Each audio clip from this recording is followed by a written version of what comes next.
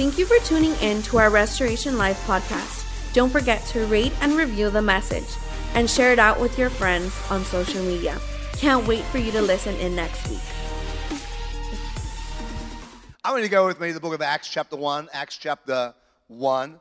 I'm going to read to you verse 17 and verse 18. Acts chapter 1, verse 17 and verse 18. These verses is the obituary of Judas Iscariot. It says here in verse 17, for he was numbered among us and was allotted his share in the ministry.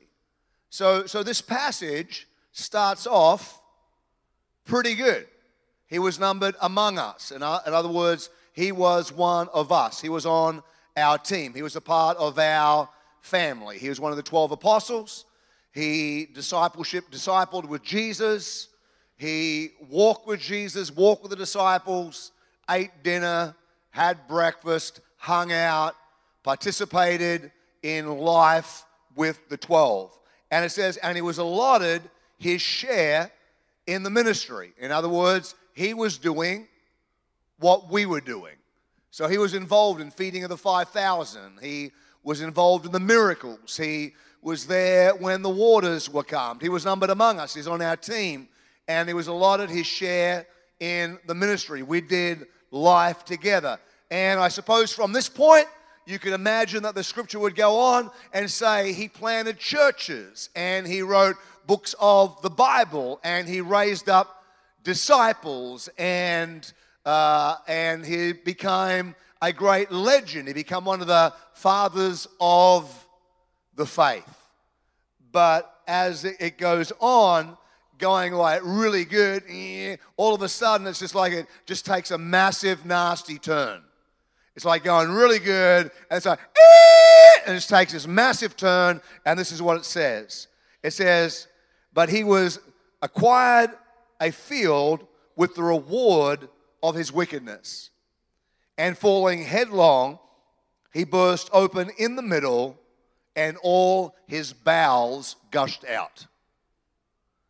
He was numbered among us, obtained a part in this ministry, so far so good, but then it said he acquired a field with the wages of his wickedness. I want to encourage you in life, be careful what you buy into. He acquired a field with the wages of his wickedness. If you don't know what his wickedness was, it was betraying Jesus. He acquired a field with the money that he got betraying Jesus. And then after that decision, it says he fell headlong. He burst open in the middle, and his entrails gushed out. In summary, Judas's life started out fantastic, then he made some bad decisions, and his life ended up a mess. This is the sum total of Judas's obituary. And so today, I want to talk a message that I've called the sum of an obituary. I want you to turn to your neighbor, and I want you to say, well, before you say it, I caution you. Caution you on how you say it. Be careful the pace you say it. Be careful what words you put the accentuation on, and try not to say it with an Australian accent, because this could go bad really quickly. But turn to your neighbor and go, you are the sum of an obituary.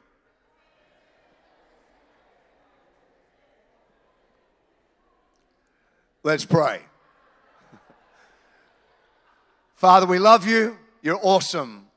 And you're already doing amazing things in this service. The atmosphere and the faith that's in the building, presence of Holy Spirit is incredible. And so work with us all today. Work with me to bring a message with fresh revelation, and work with these men and women here to hear, Holy Spirit, what you're saying to them as a church and individually, in Jesus' name. And everyone said, some useless trivia that will benefit you nothing in life other than helping me start my message is my birth name is not John Morgan. My birth name is Kerry, Kerry, Kerry John Morgan. Now, when I was 10, I made a decision to just go by John. The reason I did that was there were 3 students in my class with the name Kerry, and only one of us was a dude. Ecclesiastes 7 says in verse 1, a good name is better than precious ointment. My parents did not give me a good name. They gave me a girl's name. I asked my mother once, I said, what would make you take a beautiful 8-pound, 6-ounce baby boy and give him a girl's name? And my mother said, God told me to call you Kerry. And I said, that's your problem. You've got bad hearing. He may have said, I'd be hairy. May have said, I'd be scary. Don't think he told you to call me Kerry. But when I thought about this recently, my mother was just ahead of her time. She was very 2020. She was very modern. She was very today. Because when you think about it, I've got the name Kerry, girl's name, and I've got the name John, boy's name. The girl's name probably cancels out the boy's name. So my name technically is gender neutral. How ahead of her time was my mother? I am the original baby. That's where it all started all those years ago. But parents do that. A good name is better. So is this talking about, your parents should choose out some really incredible name for you? Generally, parents, we are pretty random. My eldest daughter is Sharaya. Sharaya got her name from a song. When I was a new Christian, Amy Grant's music really ministered to me as a young Christian. And she brought out this song called Sharaya. And I remember listening to the song going, that'll be a cool girl's name. And I'm going to call my daughter that, my firstborn. So my firstborn daughter is Sharaya, Sharayah. That's a mission, just to spell it. It's got like 14 syllables.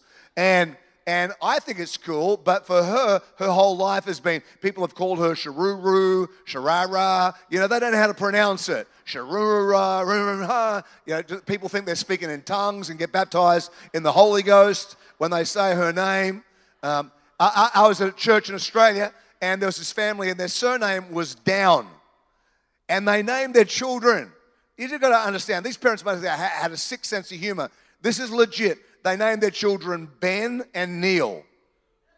Ben down and Neil down.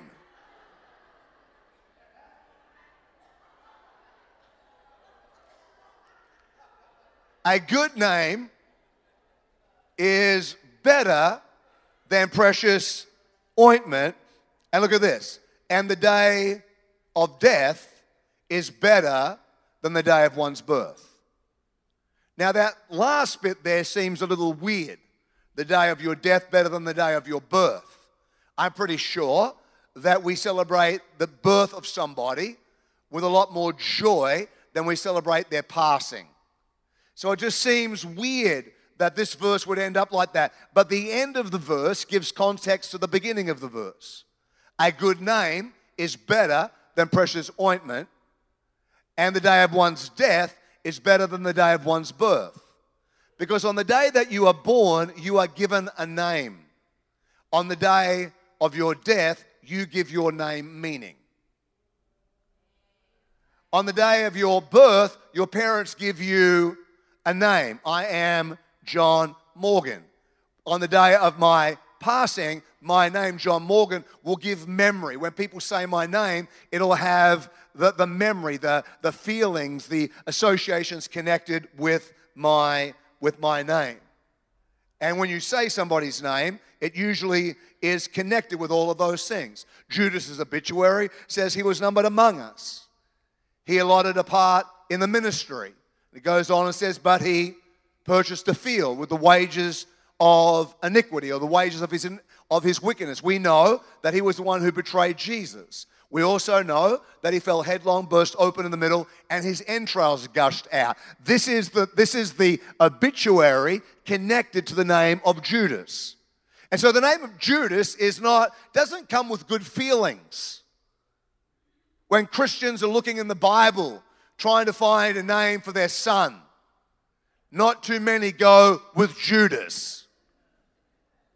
Why? Because there's a feeling, a memory, a legacy attached to the name. So when you say Judas, you think certain things. If you call somebody a Judas, then they probably think that you're calling them a betrayer, because there's a connotation attached to it. In fact, in the Bible, there's another man in the New Testament called Judas. But when Mark mentions him, Mark calls him Judas, not Iscariot. It's almost like that Judas went up to Mark and he's like, hey man, I know you're going to mention me in your gospel. So this is what I'd like you to do. I don't want to be confused with the other guy. So if you don't mind, when you mention me, can you call me Judas, not Iscariot? Don't want anybody to get us confused. That'll be a little bit like if your name was Adolf and you introduce yourself as Adolf, not Hitler. I am Attila, not the Hun. I am Hillary, not Duff.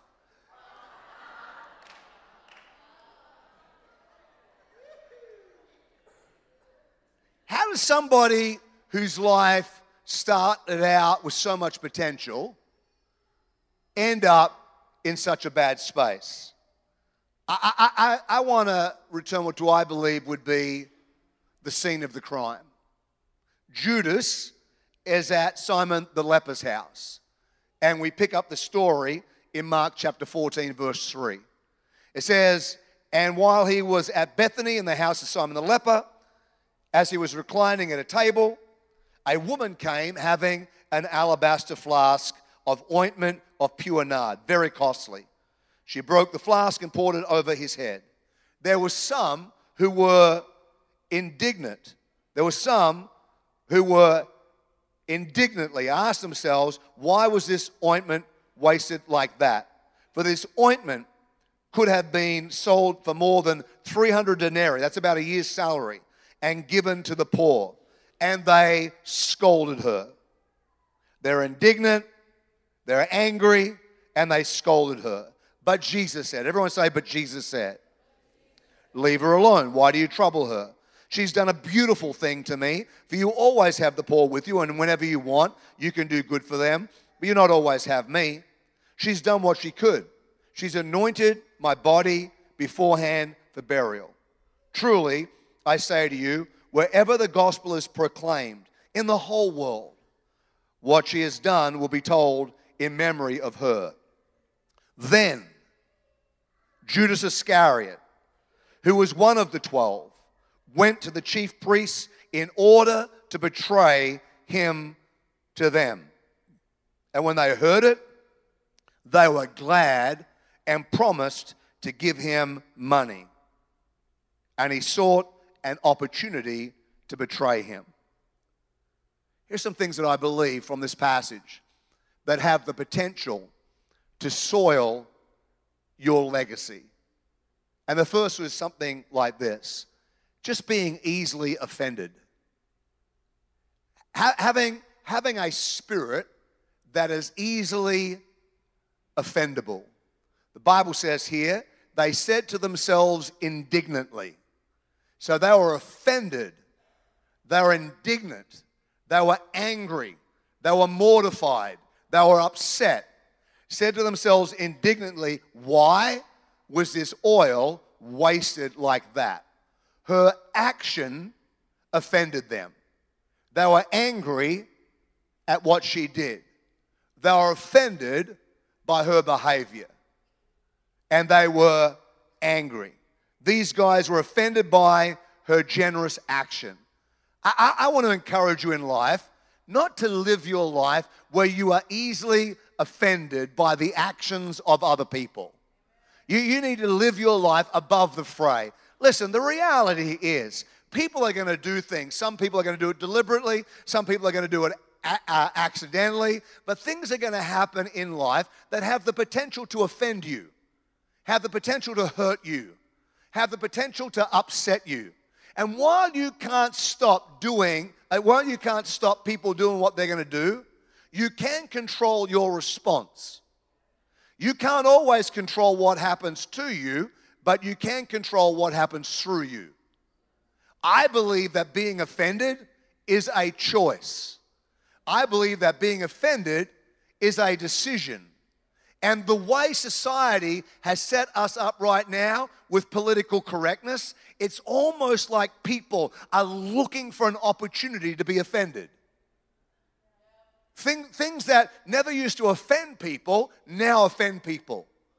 Things that we would do before, maybe that's not nice or that's not, but now it's offensive. Now it hurts you. Now it gets in deep into your spirit, and it's almost like we've cultivated a generation where our skin is so soft, it's causing our hearts to get hard. But Jesus teaches us to have a skin that's hard and a heart that's soft. He said, when I pray, forgive me my sins as I forgive those who sin against me. When did Jesus forgive your sins? 2,000 years ago. When you ask for forgiveness, he's not thinking it through because he's already forgiven you. He forgave you on the cross. When you ask for forgiveness, you're engaging something he's already done. And so when we forgive, we need to forgive people before they've said anything. We need to forgive people before they've done anything. We need to have a spirit that's not easily offended. I believe offense is a choice.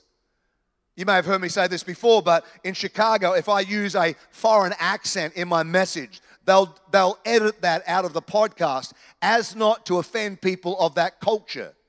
If I do an Asian accent, they don't want to offend Asians with me trying to sound like them. I think it's funny because not only Asians get offended, but not Asians get offended because I'm sounding like an Asian. But I would encourage you, whether you're Asian or not, if somebody does an accent in something that's funny, it's not offensive, it's funny. Every week someone's trying to do an Australian accent to me. G'day, mate, how you going? Chuck another shrimp on the barbie, you know. And I'm not offended. I just think it's funny. If you invite me to Outback Steakhouse, I don't class that as racism. I think I'm going to get a free meal. I'm happy. I'm a white person. If you take me to Cracker Barrel, I don't even find that offensive. I'm going to get breakfast. Uncle Herschel's favorite. Grilled chicken strips, not fried. And the apple casserole thing, which is awesome. Just a suggestion. People are so offended now. It's like, well, like I was watching this video on YouTube the other week, and this woman's coming out of this mall or something, like out of a Walmart, and she had 3 plasma TVs on her cart. And you know they've handed her a receipt when she purchased the 3 plasma TVs, and she's put it in a pocket. I don't think she could have lost it from the counter to the door. It's fairly light. She's put it in a pocket, and she gets to the door, and the guy in security says, "Ma'am, may I have a look at the receipt?" Answer to this question is, "Yes, sir. Here's my receipt." He looks at the receipt, goes, "Yes, that's right." He marks it, and you go on your way and have a wonderful day. That's all the effort it would have taken. But this woman's like, "What? What? You want to see my what? You want to see my... I'm not showing you my receipt." She just lost her mind. I show the man the receipt. You purchased the TVs. Why would you be offended? She's offended. You think I'm a thief? No, we don't think you're a thief. We just think thieves happen. Show us you're not one. It's not a big deal. Show the receipt. Just too easily offended. Second thing in this would be this. A contaminated opinion. A contaminated opinion will soil your legacy. Because if you're already operating in offense, you're already offended, it's going to impact your thinking. If you're already offended, your soul is compromised. Your mind, your will, and emotions is not in a healthy place. And so it's going to impact your opinion. Today, opinions are fairly important. Some years ago, the number one job students wanted, little people, little kids in elementary school, would to be an astronaut. Today, it's to be a video blogger because they want their opinion. Bible says here that they could have sold, that they said this oil could have been sold for more than 300 denarii and it could have been given to the poor. They had an opinion. This is what we think you do. This is what we think you should do. And so they're already offended at her action, and now it's led them to an opinion, well, you should have given this to the poor. You don't care about the poor. We care about the poor. Here's a problem with their opinion. Their opinion sounds holy. Their opinion sounds like you should do this. But they're making a decision on what she should do with her money. Like, it's her money. This is her possession. They don't really get a choice. Like, would they be happy if she said, well, okay, show me what you've given in the last couple of months and let me look at your giving record? Well, that's none of your opinion. That's none of your... Yeah, they're making her giving their business. You know what I'm saying? And they're aggravated at this extravagant giving, and they've got an opinion that may change. I want to encourage you, don't break relationship over opinion. Because with a little bit more information, every opinion can change. You may not have all the information on hand. As a show of hands, just across it, not a trick question. I think the answer is fairly easy. It would be a yes, just in case you're trying to work out the answer.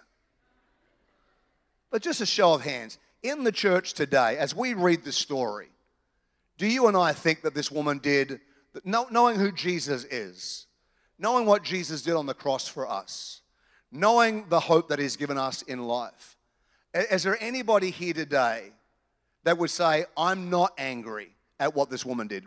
Lift up your hand. You're not angry. You think that Jesus deserved it. Give me a wave of your hand. Jesus is watching. Lift your hand a bit higher. He can't see it. Lift up your hand.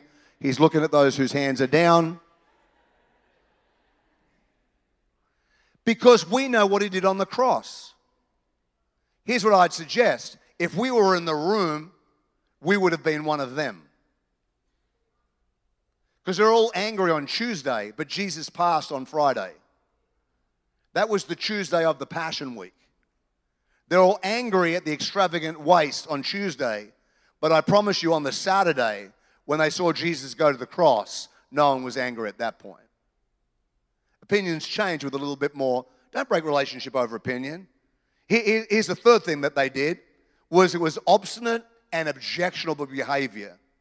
The Bible says here, and they scolded her. Another translation says they criticized her sharply. So this is just like a momentum. You have a bruised spirit, a critical attitude, you're offended, it leads you to an opinion, and your opinion then causes you to have objectionable behavior. Have you noticed on social media how crazy people get in arguments today? Have you ever posted something that somebody has a difference of an opinion than you, and then just watch it get out of hand, like the comments that they say? Have anybody ever had that happen? And you think to yourself, would you say that to my face? Like, you are all bold behind your computer thousands of miles away. I just want to know whether you would say that in front of me. My father-in-law posts random stuff. And so he posted recently, if Kanye runs for president in 2024, I'm going to vote for him. We don't even know if he's running, so it's sort of like a moot point. It doesn't really matter. One woman got on there, and she got quite abusive. She's in her 50s. She's a Christian woman. Another woman got on there, and she was like, please don't be disrespectful to the president, and don't be disrespectful to my pastor, and you know, sort of like whatever. Well, this other woman in her 50s lost her mind. I would love to read to you her Facebook post, but I can't do it in church. Some of the nicest comments she said were things like, "Bite me one. You stepped into this ring, you picked the fight." Things like that. This is a godly woman, just become objectionable. I somehow have got connected to the United Airlines Twitter feed for complaints. I don't know how, but I find it a little entertaining.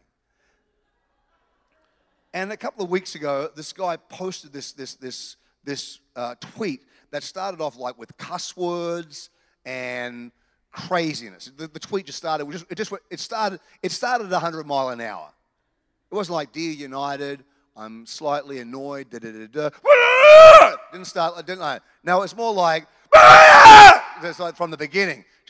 And his whole point was his flight was delayed 2 hours. He's like, "My flight is 2 hours of my life. I want to kill you. I want to kill you. Just like lost his mind. And I thought to myself, take a chill pill. It's 2 hours. And I know that's inconvenient, but it wasn't that long ago that if you wanted to go from New York to Sydney, you would have to get in a stagecoach and you would have to cruise across the country for weeks on end to finally get to Los Angeles, to get in a ship and sail for months and possibly die of scurvy. And we've inconvenienced you 2 hours. Listen, you just don't need to get angry. Don't need to get so angry at people. Learn to calm down. Learn to get a nice spirit. Because here's what's happened. When you are wounded in your spirit and you're offended, and then you overemphasize your opinion, and now you start to become objectionable. This is what's happening with Judas. Now you walk out of that way seeking an opportunity to betray. And when you seek an opportunity to betray, it's amazing how quickly you'll find people around you who will reinforce that feeling. He goes out of the room, he's offended, he's angry, he's this woman's crazy, I'm angry, and with that, quickly he found some people who were willing to buy into the offense with him and pay him money to betray Jesus. And then it said he just waited for an opportunity. See, you can be in somebody's life angry, offended, wounded, and just waiting for an opportunity to disconnect, waiting for an opportunity to divorce, waiting for an opportunity to leave, waiting for an opportunity to get angry because your soul has been compromised. When you get like this, relationships are destroyed, behavior is soiled, offense, anger, and arguments and criticism become stock standard with your life. And we have a legacy. But it becomes a legacy of smudges, stains, sore spots, and scars. And that's the sum total of Judas's obituary. How do we live a life that writes a great obituary?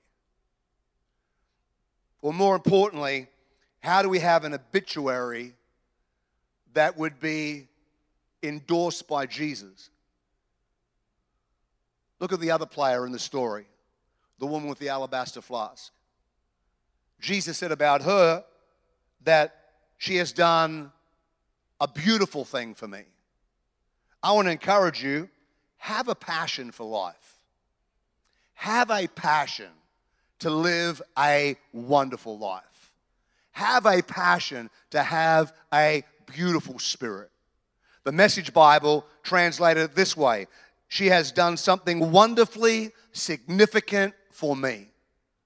The Passion Translation says, she has honored me with this beautiful act of kindness. She has done a beautiful thing for me. Jesus noted, this was nice. This was special. This was different. This was above average. This was different than everybody else. She has done, it made Jesus feel fantastic. Make a decision to live a beautiful life. Make a decision. I will not sacrifice great relationships over opinion. There's no line in heaven for correct people. Make a decision. I will not allow myself the luxury to be hurt, wounded, or offended. I will not allow myself to be objectionable in my behavior. Anger is a wasted emotion, often filled with regret. Don't allow yourself to put yourself above others. Live a beautiful, spectacular life that does beautiful things for others. Second thing, if you want an obituary endorsed by Jesus, is live intentionally generous. Be intentional about generosity. She did what she could. She did what she could. God only ever asked us to do what we can do. You just have to make a decision what's generous for you. There's a woman in the Bible, and she gave a widow's mite. She did what she could. She's remembered for her generosity. This woman gave a year's wages. She did what she could. She was remembered for being generous. Nothing about her action was accidental. Some Bible scholars say she may not have even been invited to Simon the leper's house on this night. She gate crashed the party. But when she came there, she didn't pull out a little bottle of perfume that she carried everywhere.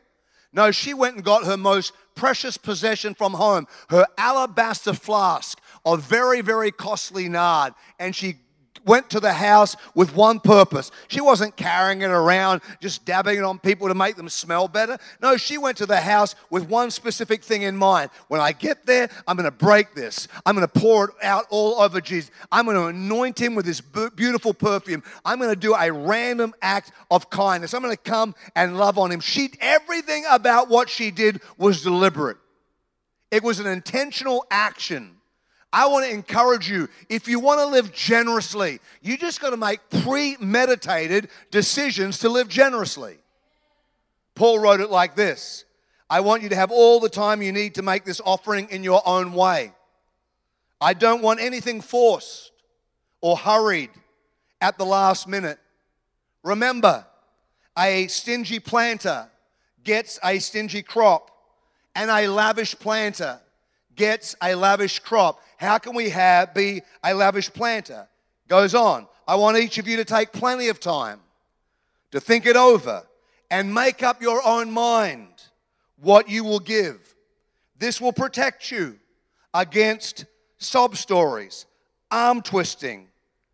God loves it when the giver delights in giving. So how can you be generous, and how can you delight in being generous? How can you be happy with your generosity? Well, just make decisions. What's generous for me? When they built the tabernacle in the Old Testament, Moses came with a shopping list. We've got a building project. It's around about a $90 million building project for a tent. He just came to the people of God and said, listen, we need you to help. And we need gold, we need silver, we need bronze, we need ram skins, we need wood.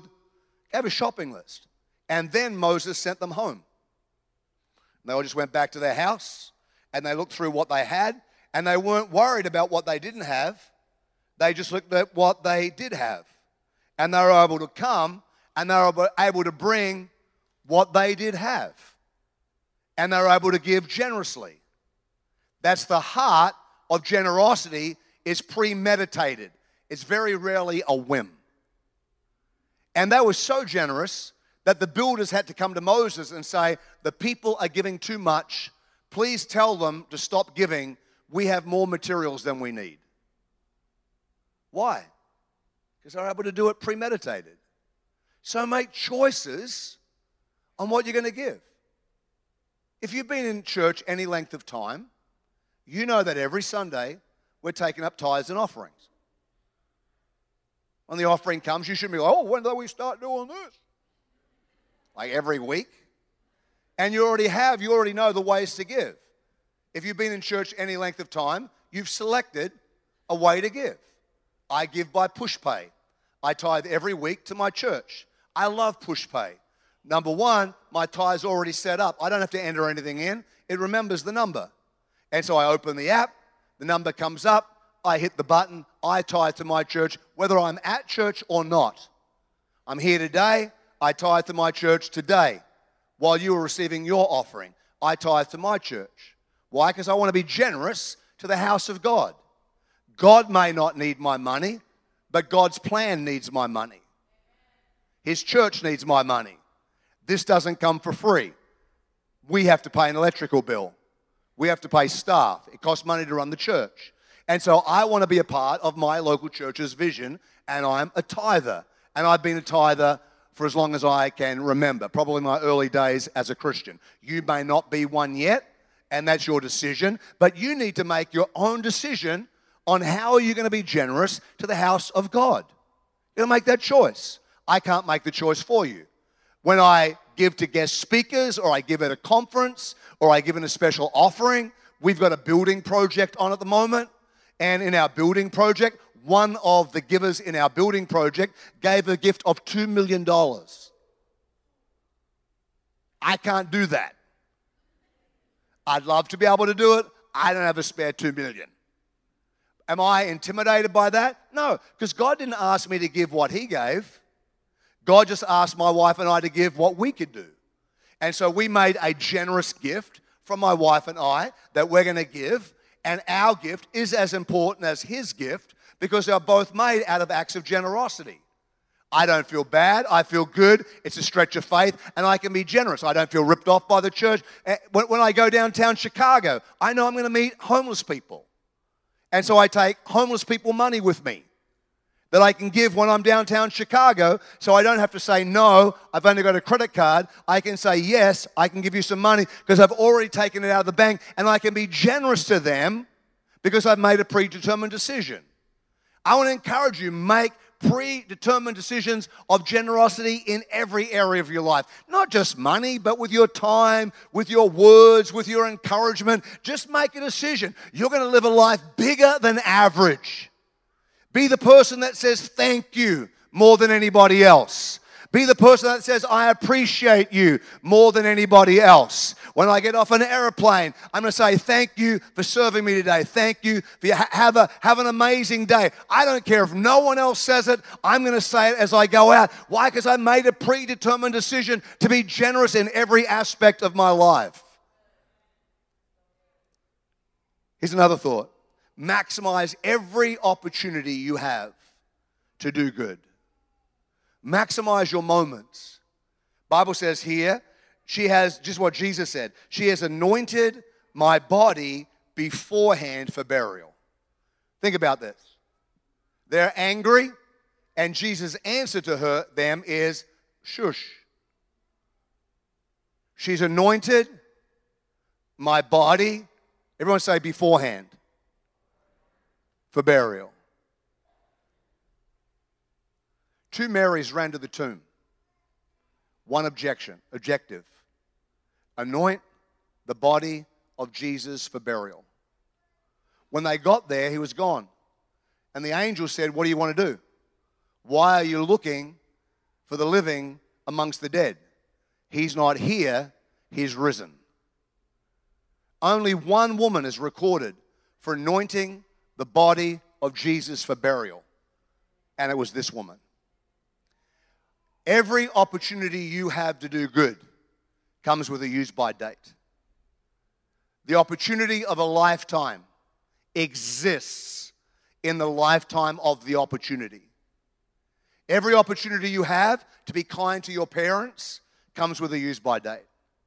Every opportunity you have to be kind and good to your children comes with a use-by date. Every opportunity you have to be kind to each other, kind to your boss, kind to your neighbors, kind to your friends, kind to your siblings. Every opportunity you have to do good comes to you with a use-by date. When you make a predetermined decision to be generous, you want to maximize every moment. Every day, I thank my wife for marrying me. Every day. Thank you, babe, for marrying me. Yeah, I appreciate it. You had a choice. And I'm glad that you said yes. I'm glad that God blinded you a little bit on that day. And you didn't really know what you were looking at. But you said yes. I love, my life is blessed because of her. Every day I want to tell you, you're beautiful. You're amazing. You're spectacular. I text throughout the day. I never want to miss a moment because I may not have that forever. I do the same with my daughters. I try at least every day, either call them or text them or send a message. I love you. You're beautiful. You're amazing. I love being your dad. You are my happy dance. Every day I try to tell them something to encourage them. Why? Because I don't always have that. Some horrible man is going to come along at some point and be the main man in their life. And I don't like that at all. But it's going to happen. I don't always have that opportunity. You know what I'm saying? And so I want to encourage you in the world around you. Learn how to thank people. We had a couple in our church in New Zealand when I was pastoring. This is back in the 90s. And last year, the wife came down with pancreatic cancer. And it might have been the year before. Came down with pancreatic cancer and was only given a short time to live. And so they did a journey to Los Angeles with their family, went to Disney. They did a family time. And so I heard about it, and I said, I'm going to fly out from Chicago and just come and hang with you a day. Just want to come and hang with your family. You served our church great, and, I appreciate you. And so I flew out from Chicago to hang with them a day, to honor them, and while I had the moment. And so I'm glad I did that. But on Facebook one day, my friend Tony said that his wife Sue only had about 3 days to live. And I thought to myself, you know what, I need to send a video. There was something that they did in our church that sticks out as a highlight memory. And I'd love just to send a video to them saying, I remember this moment, and you may have forgotten it, but, it meant a lot to me, and I want to thank you. So I recorded it, but I wasn't really happy the way the recording came out. And he said that she had 3 days to live, and so I thought, I'll just do it in the morning. When I woke up in the morning, he posted on the Facebook that she'd passed that night.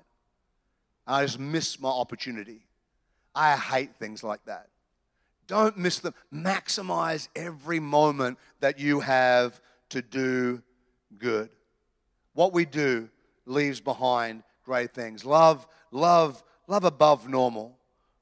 Live above, live above blah. Be a person that brings life and love to everybody's life. And here's the fourth thought, last thought, as they come up and play something unbelievably romantic behind me in the music. Live a life so large that it reverberates beyond the grave. Live a life so large that it makes you uneasy to forget. Easily memorable. Live a life so large that when people reflect on your life, that it brings back great memories. It brings a smile, not a stain. It brings a laugh, not a groan. It brings words of, edification. You get to write your obituary. We should desire to leave a legacy that influences others for better, illustrates the magnificent life we get to live as Christ followers, inspires generational generosity, and illuminates the goodness of Jesus. This should be the sum total of our obituary.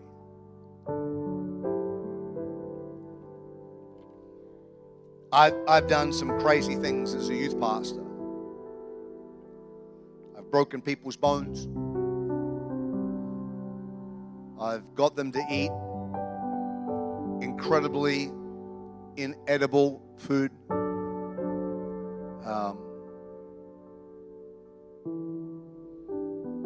Probably the craziest thing I ever did was stage my own funeral. Yeah, I know now it wasn't all that good, but we started our youth service, and I hid in a compartment I built in the stage. I hid 3 hours before the youth service, so no one could see me. They didn't see me in the lobby. They didn't see me around. We started the youth service out very, very somber. The assistant youth pastor came up and he said, as you know, tragically, this week Pastor John Morgan passed. You hear, and then we wheeled this coffin out and we did my funeral service. We had obituaries where people read stuff and had this really cool video with One Sweet Day playing in the background, and video footage of me and my kids and me and my wife. And even though my 2 eldest daughters were in the service and they knew I wasn't dead, they were crying all through the video, which just added to the effect so brilliantly. About halfway through the service, I jumped out, I'm not dead. I think somebody yelled out, I want to kill you. A sort of sigh of relief. And I just preached this message of live your life like you want people to remember you. And I talked about the video. I said, I made that video.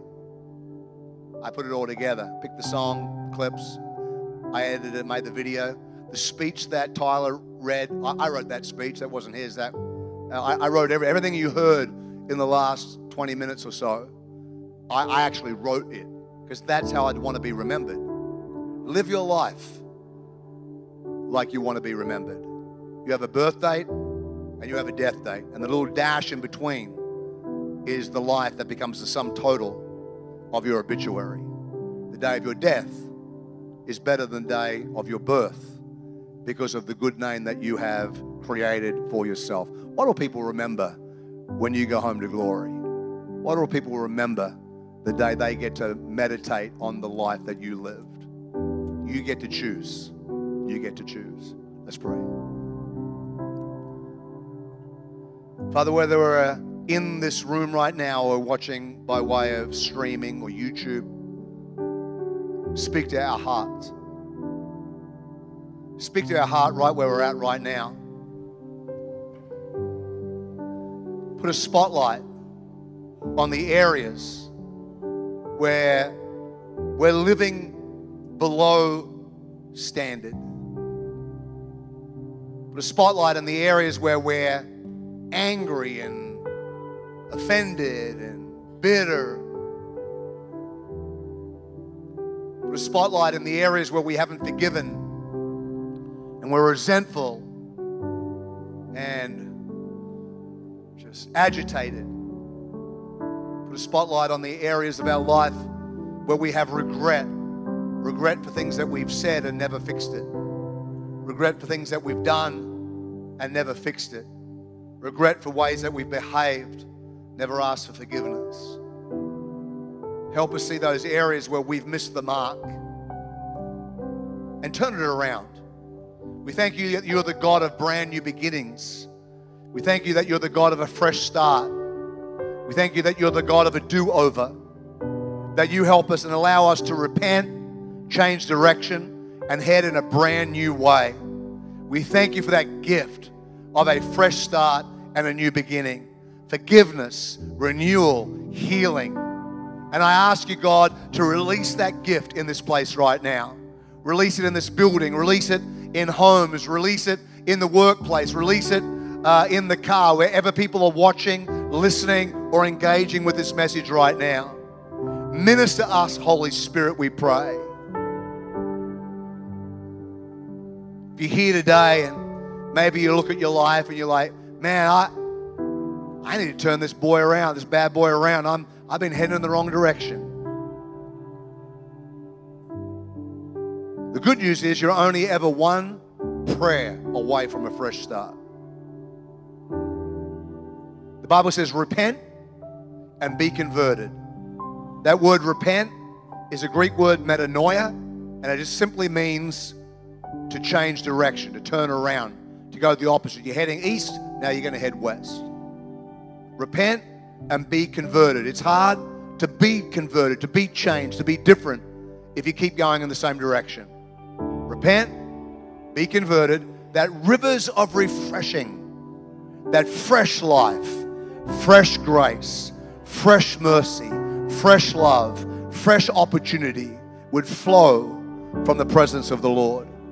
God's got freshness for you. God's got a new future for you. God's got new hope for you. God's got healing for you. God wants to do all that in your world. But it just begins with you saying, I don't like the direction my life is going, and I want to turn it around. You can turn it around with a prayer today. God will hear your prayer and He'll help you. God will hear your prayer and He'll heal you. God will heal your prayer and He'll answer it today.